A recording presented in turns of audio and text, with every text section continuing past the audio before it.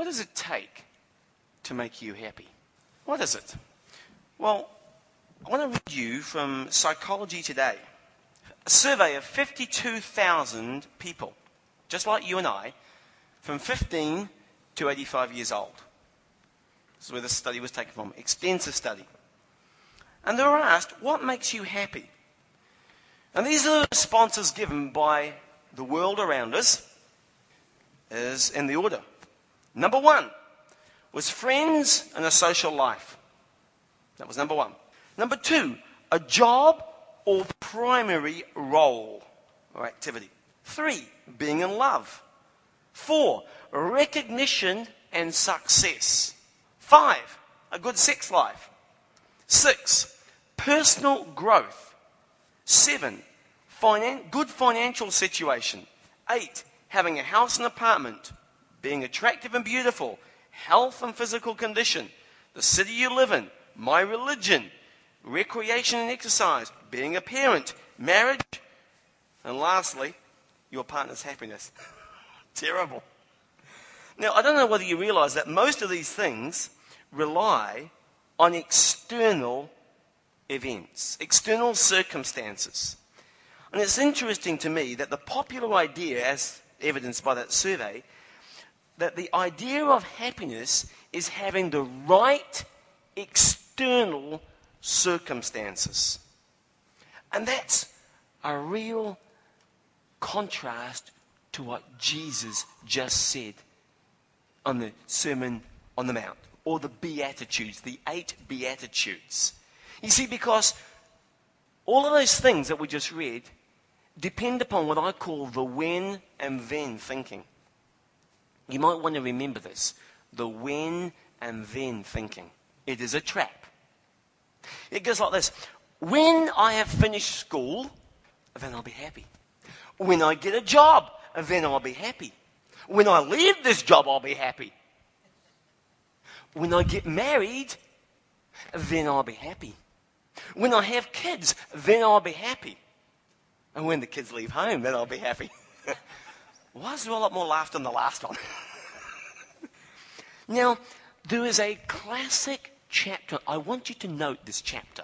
I haven't written it down for you, but it's Ecclesiastes chapter 2, verse 1 through 26. Now, later on today, you need to go home and read this. This is the classic chapter on a search for happiness.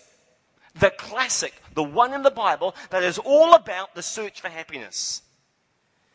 Now, the man who wrote this was a man named Solomon, and he had a lot. And he tried everything searching for happiness. In fact, I'll just read you verse 1 of that chapter. If you've got your Bibles, I encourage you to open them up and turn to chapter 1. Verse 1. And in the Good News version, it says, I decided, listen to what he says here, I decided to enjoy myself and find out what happiness is. So there he is, Solomon, who had a stack of resources, a very preferential position, deciding I'm going to enjoy myself and I'm going to find out what happiness is all about. And you can go home again and read part of that Bible and save yourself. The reason why I say go read it is it will save you a whole bunch of time, a whole bunch of heartache, and a whole bunch of money. So that's like your coupon for the day. Go redeem it. I'm saving you a stack of time. Right there. I hope you took the reference to it. Ecclesiastes chapter 2, verse 1 through 26. Go home and read that. Now, Solomon tried it all. And effectively, I've summarized this. As somebody said it today, Barry, I love simple. Now, simple is not simplistic. Simple is clear. Simple is clear. He tried it all, and he discovered there are 3 major, listen to this carefully, friends, dead ends. Dead ends that you're going to encounter in life. And let me just net them all up for you, and then I'm going to go back and touch on them quickly. One of them is accumulating things. Then he found another dead end. He was experiencing all the pleasures of life, and the third is a so-called achieving, quote, success. The reason why I drill on this today and get some focus on this is because we spend nearly all of our lives chasing these three things. And he says, whoa, whoa, whoa, stop, guys. I'm your friend. I have driven down this road. It is a dead end. Reverse the car. This is not the right way. He says all three. He had all three, Solomon did. He had all a stack of riches. He had tried all kinds of experiences. And he was a very successful man in his time. But he says all three of these are dead ends. It is not the way. It is a dead end. And the Bible says you don't find happiness in accumulating things. And we think to ourselves, well, if I could just win the lotto, whoa, then I'll be happy. Somebody once asked Howard Hughes, how much does it take? This is a famous interview. You go read it for yourself. He says, how much does it take to make a man happy? And this man had billions, and that's spelt with a capital B. Billions. You know what he said? Just a little bit more. And that man died in terrible circumstances alone and in a tragic way. See, TV lies. Let me say it again. TV lies. You cannot buy happiness. The problem is, friends, the thrill wears off.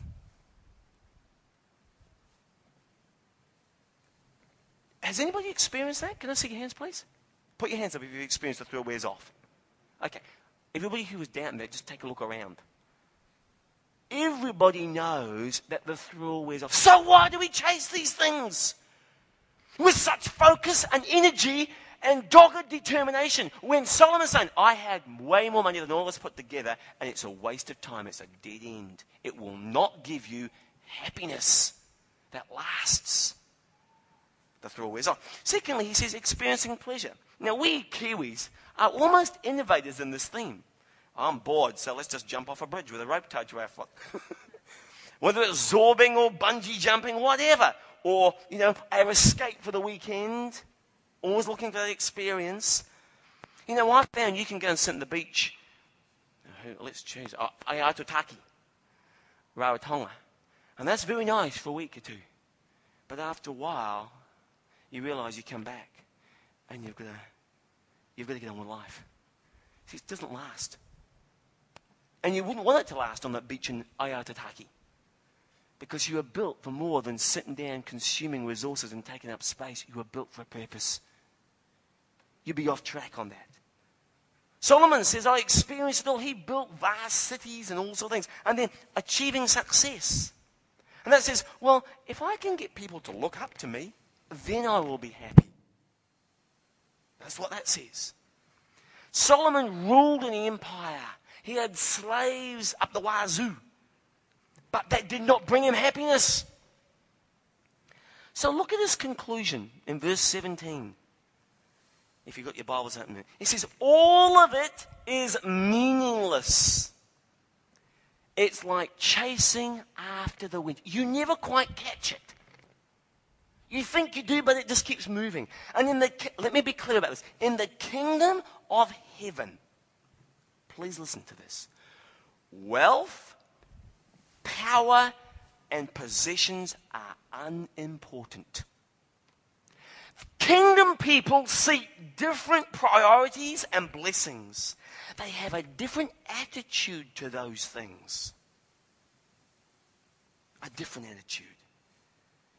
So the popular idea in the world as we've seen is that happiness is having the right circumstances. But God's way to happiness is having the right attitude. That's the next fill-in. Matthew 5, verse 3 through 12. The opening statements and the opening lines of Jesus' famous Sermon on the Mount that Kevin has just read to us. They are 8 positive statements about happiness called the Beatitudes. Now, it is very interesting to me that Jesus, and I've been on that hill, when he sat there and he looked at all the crowds, he chose of all subjects he could have chosen to speak on. He could have chosen anything. He chose the subject of happiness.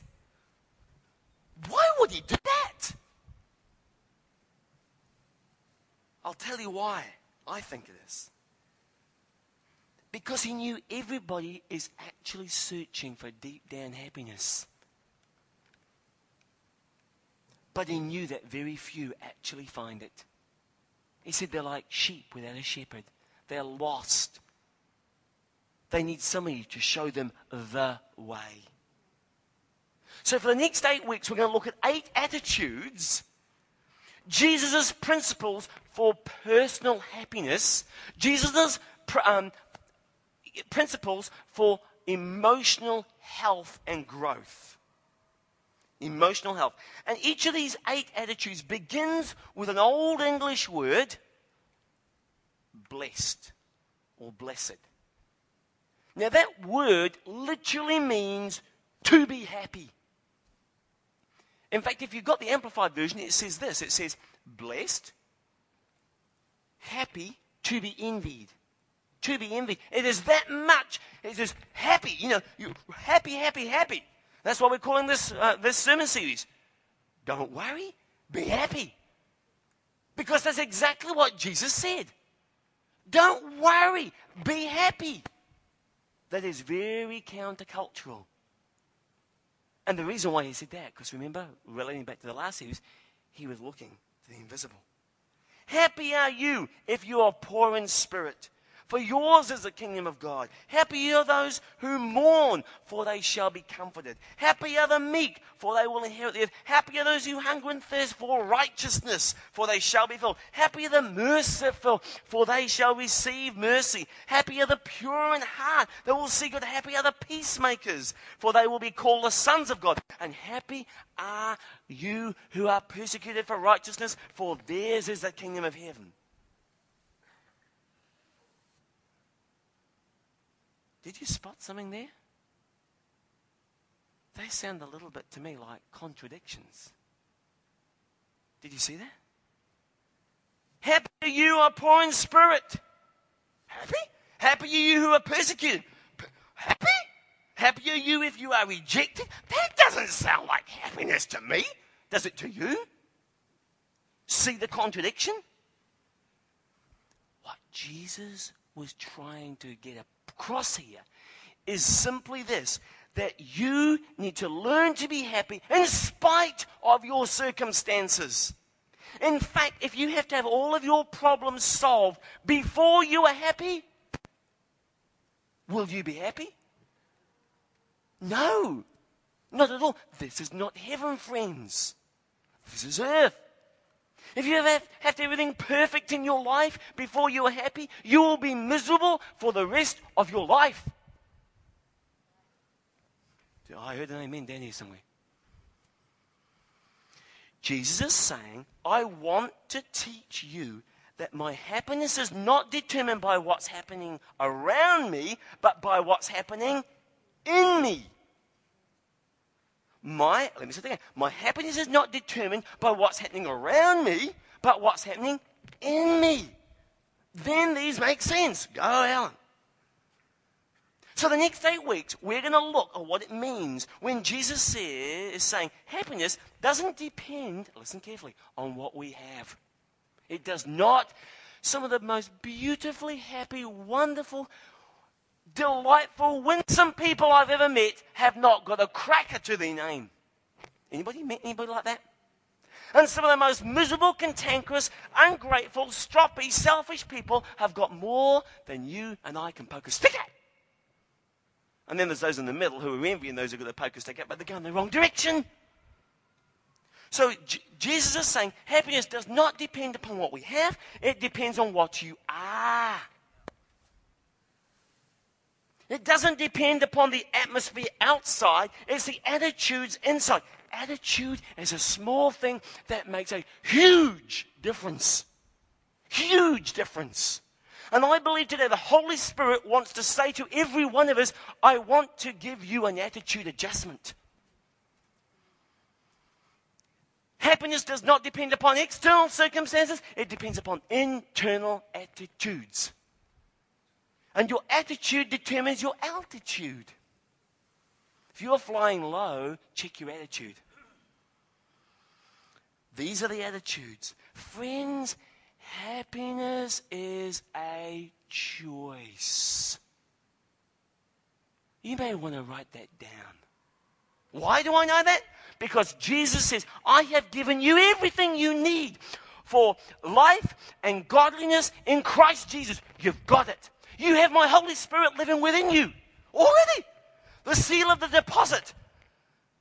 Have you forgotten these things? An attitude adjustment. Happiness is a choice. You are about as happy or sad as you choose to be. And if you're somewhere in between, you're choosing to be there. Now, I get it, that life has very challenging circumstances and times. And there are a lot of things in my life, and probably in your life, that don't go as I wished. Yeah? Yeah, absolutely. They don't go our way. But our happiness in the middle of that depends upon our attitudes. Let me tell you one of the reasons why. And I haven't written this in your outline, but you may want to just note this down. Proverbs 12:25. Worry can rob you of happiness. That's what it says. Proverbs 12:25 in the Good News Version. So let's work that backwards. If you want happiness, quit worrying. Don't worry, be happy. That's where I got the title for this series from. Don't worry, be happy. Be happy, don't worry. That's what he's saying. Briefly today, I want to look at the very first step on the very first attitude. Just very briefly. And I want us to read this next verse aloud together. So if you can just pop it up, Chris, that'd be great. Thanks, mate. Let's read this aloud together with enthusiasm. Blessed are the poor in spirit, for theirs is the kingdom of heaven. Now, what does poor in spirit mean? No, it's not talking about low self-esteem. Woe is me, I am a worm. Nobody loves me, I'm junk. Hold on. God does not make junk. He makes masterpieces. And he never makes anything a duplicate. How does that fancy to you, Mike? Mike specializes in mass production of very intricate parts. God only ever makes individuals. You are one of a kind. One. Nobody else is like you. You are absolutely unique. So don't give me this, I am nothing. You were made by an incredible craftsman who not only made you unique, he sent his only son for you. That immediately imputes value to you. Holy moly, you take one of my sons, I have to sacrifice him for you. You better be worth something. You know what I'm saying? Same for your daughters. So when God sent Jesus to die for you, that immediately raised your value through the roof. So we're not talking about that. Don't give me this low self-esteem, poor me. And it's certainly not talking about putting yourself down. You know what? As I search the scriptures, God has this amazing ability to correct without condemning. Big difference. So what does it mean to be poor in spirit? Let me give you a real simple definition. It means to depend on God alone. Not full of yourself. Being very aware of your own shortcomings, yes. Jesus is talking here about humility. Admitting that I don't have it all together. That is so easy for me to do. I have not got it all together. Jesus is talking about the attitude, I haven't arrived. And I'm certainly not perfect. Now the opposite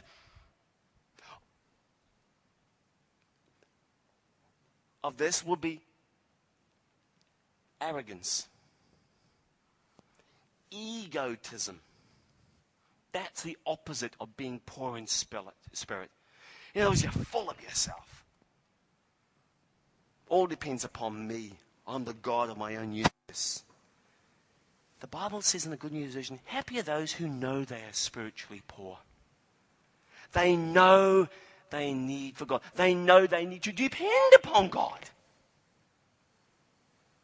Now the point is, Jesus is starting off with happy and humble are twins. They go together. Humility and happiness go together. Now, if you want to have lasting happiness, you need to learn to be humble.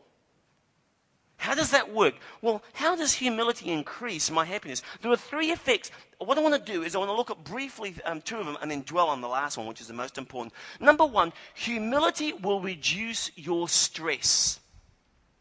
Write that in. When I'm humble, I don't have to have all the answers.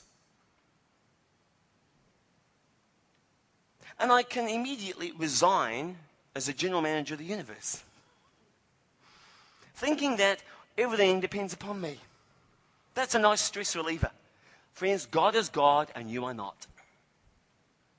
God is God and you are not. When I'm humble, I don't have to play God and assume responsibility for things that really aren't mine to assume responsibility for. And I certainly don't have to pretend that I'm perfect. That's a great stress relief. I am what I am. Now, I also can live, when I'm humble, with a tension between the real, what actually is, and the ideal. I can live in that tension between the real and the ideal, and I'm at peace in that. Because I'm depending upon God. Humility accepts the fact that you can be happy because you're depending upon God, even though things aren't ideal. You know what that means.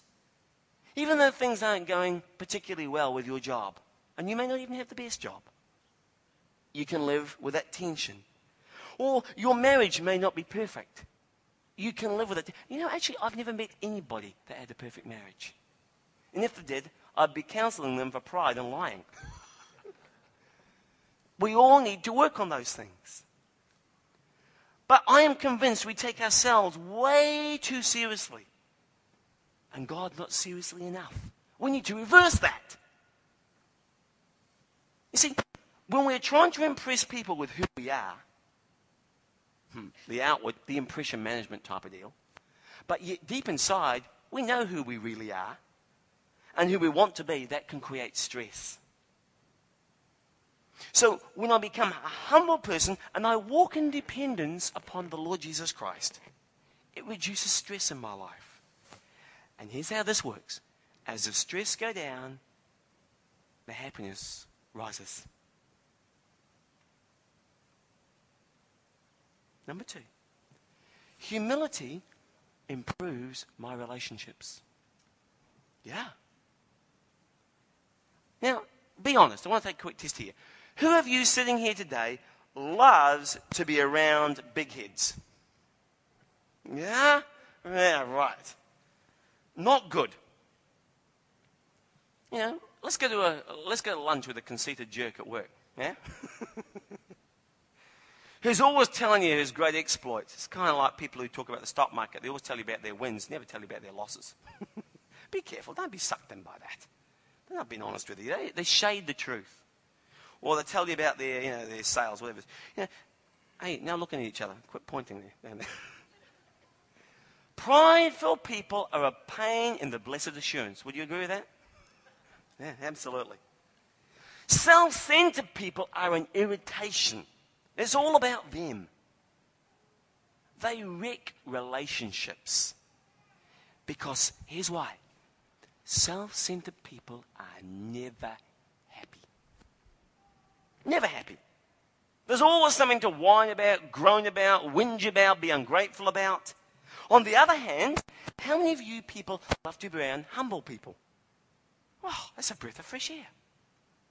They're not always talking about themselves. Ever had one of those conversations? Hi, how are you? I'm fine, I'm glad you asked. Well, and they take a huge breath and for the next 3 hours,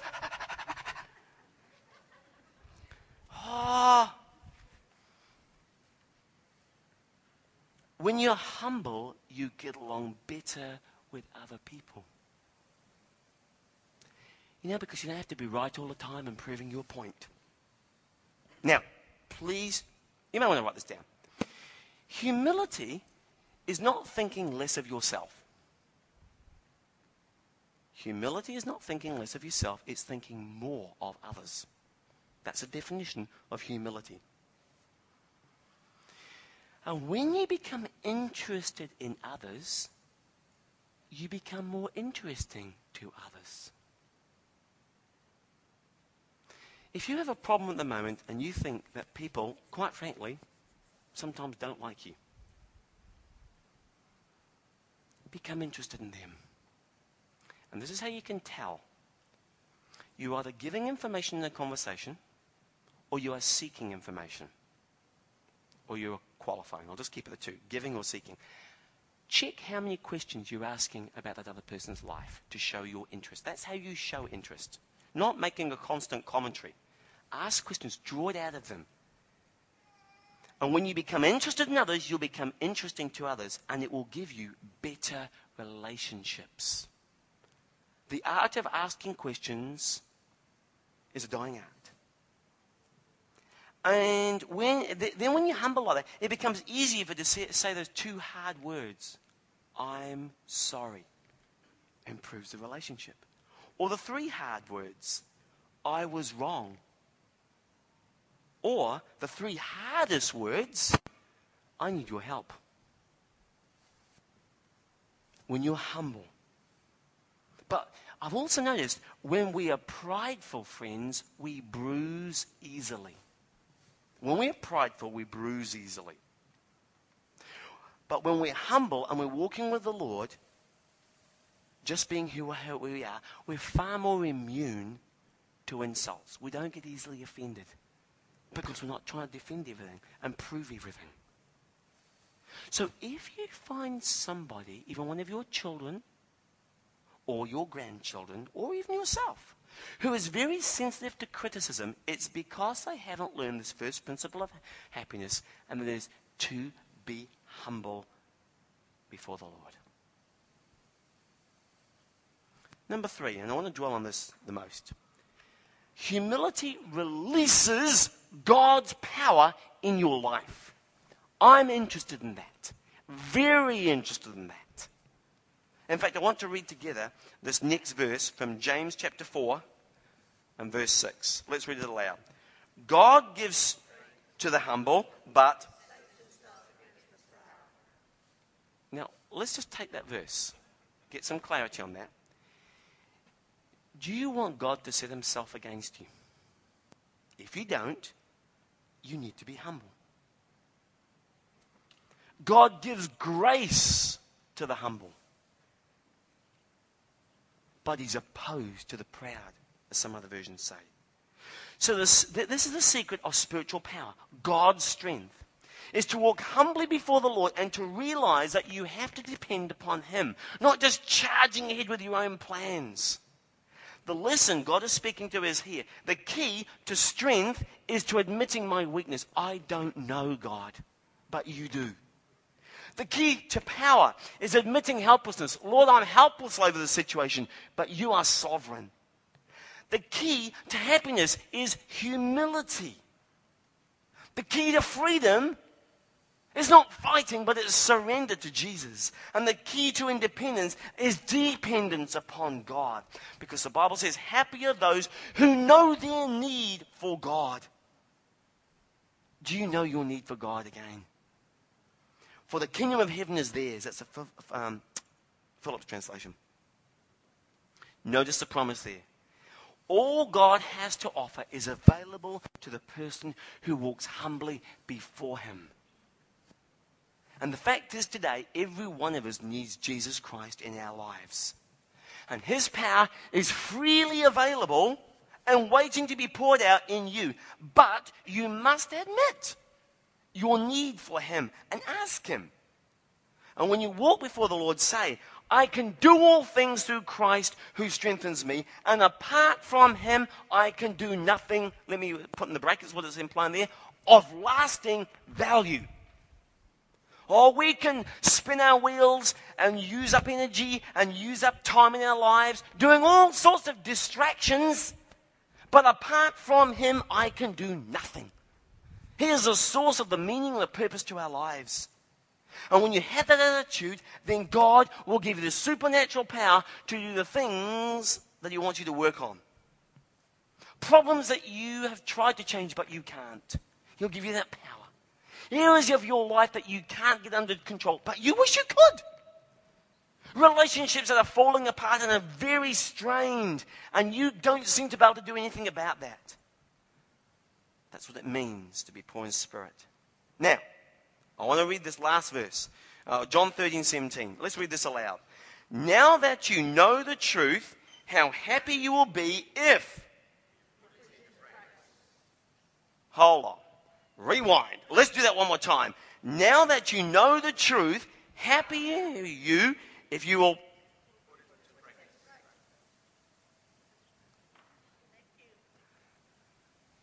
I want you to be happy. Jesus wants you to be happy. He tells you how to be happy here. Happy, happy, happy. Put it into practice. Don't worry, be happy. How do you do that? By putting this first attitude, being humble, into practice. Now ask yourself a question. Where do I need to practice humility this week? Maybe some of you right now are in that Mexican standoff with your spouse. She's ticked you off, you've ticked her off, you have been inconsiderate, insensitive, whatever. You know, we've all been there, and you're just not talking. Well, you're talking, but you're really not talking, if you know what I mean. You're saying the words, but you're not emotionally connected. The old ice has gone up. That wall's gone up. What would that mean to you this week, to practice this attitude of humility? I'll tell you what will happen. You do this, your stress will go down, and your happiness will go up. If you practice these things. But if you come here today and you resist the Holy Spirit who is speaking to you about certain things now, and you say, no, I'm not going to do that, then you will reap the results of that. I hope you choose the right thing. Where do I need to depend upon God more this week? Are the questions you have about your future? And you're wearing yourself out trying to work it all out. God says, don't be lazy, think through the options, but at the same time he says, commit your way into the Lord. Man makes his plans, but God directs his paths. God, this is what I'm thinking. Would you please enlighten me? Because I can't see past the end of my nose. You can see all the way to the end of my days. Where do you want me to go at this juncture? What do you want me to do on this particular issue? Let's pray. Would you this morning, as we're sitting here,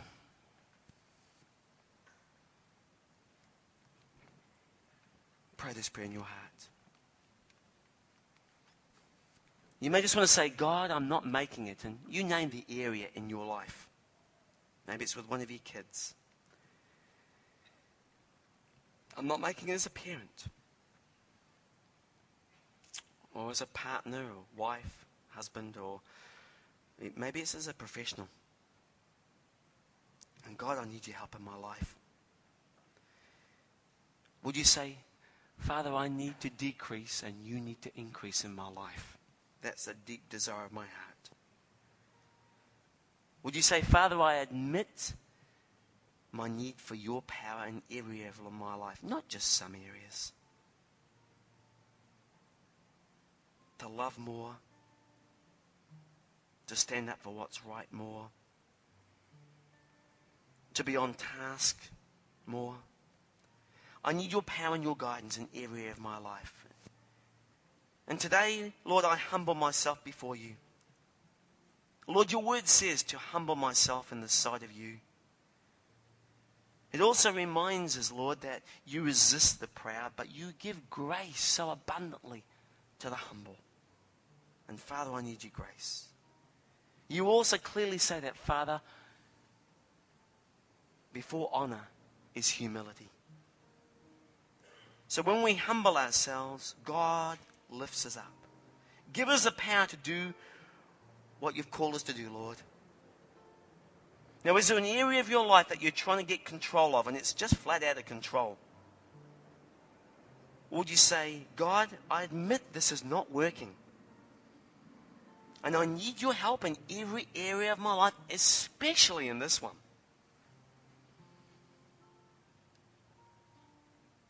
My Father, I thank you for your word. And I look forward to this series that you wrote on happiness with anticipation. This is the very first foundational principle of realizing we need you in every area of our lives. And I pray that each of us would sense your presence starting to work in our life today. In Jesus' name I ask it. Amen.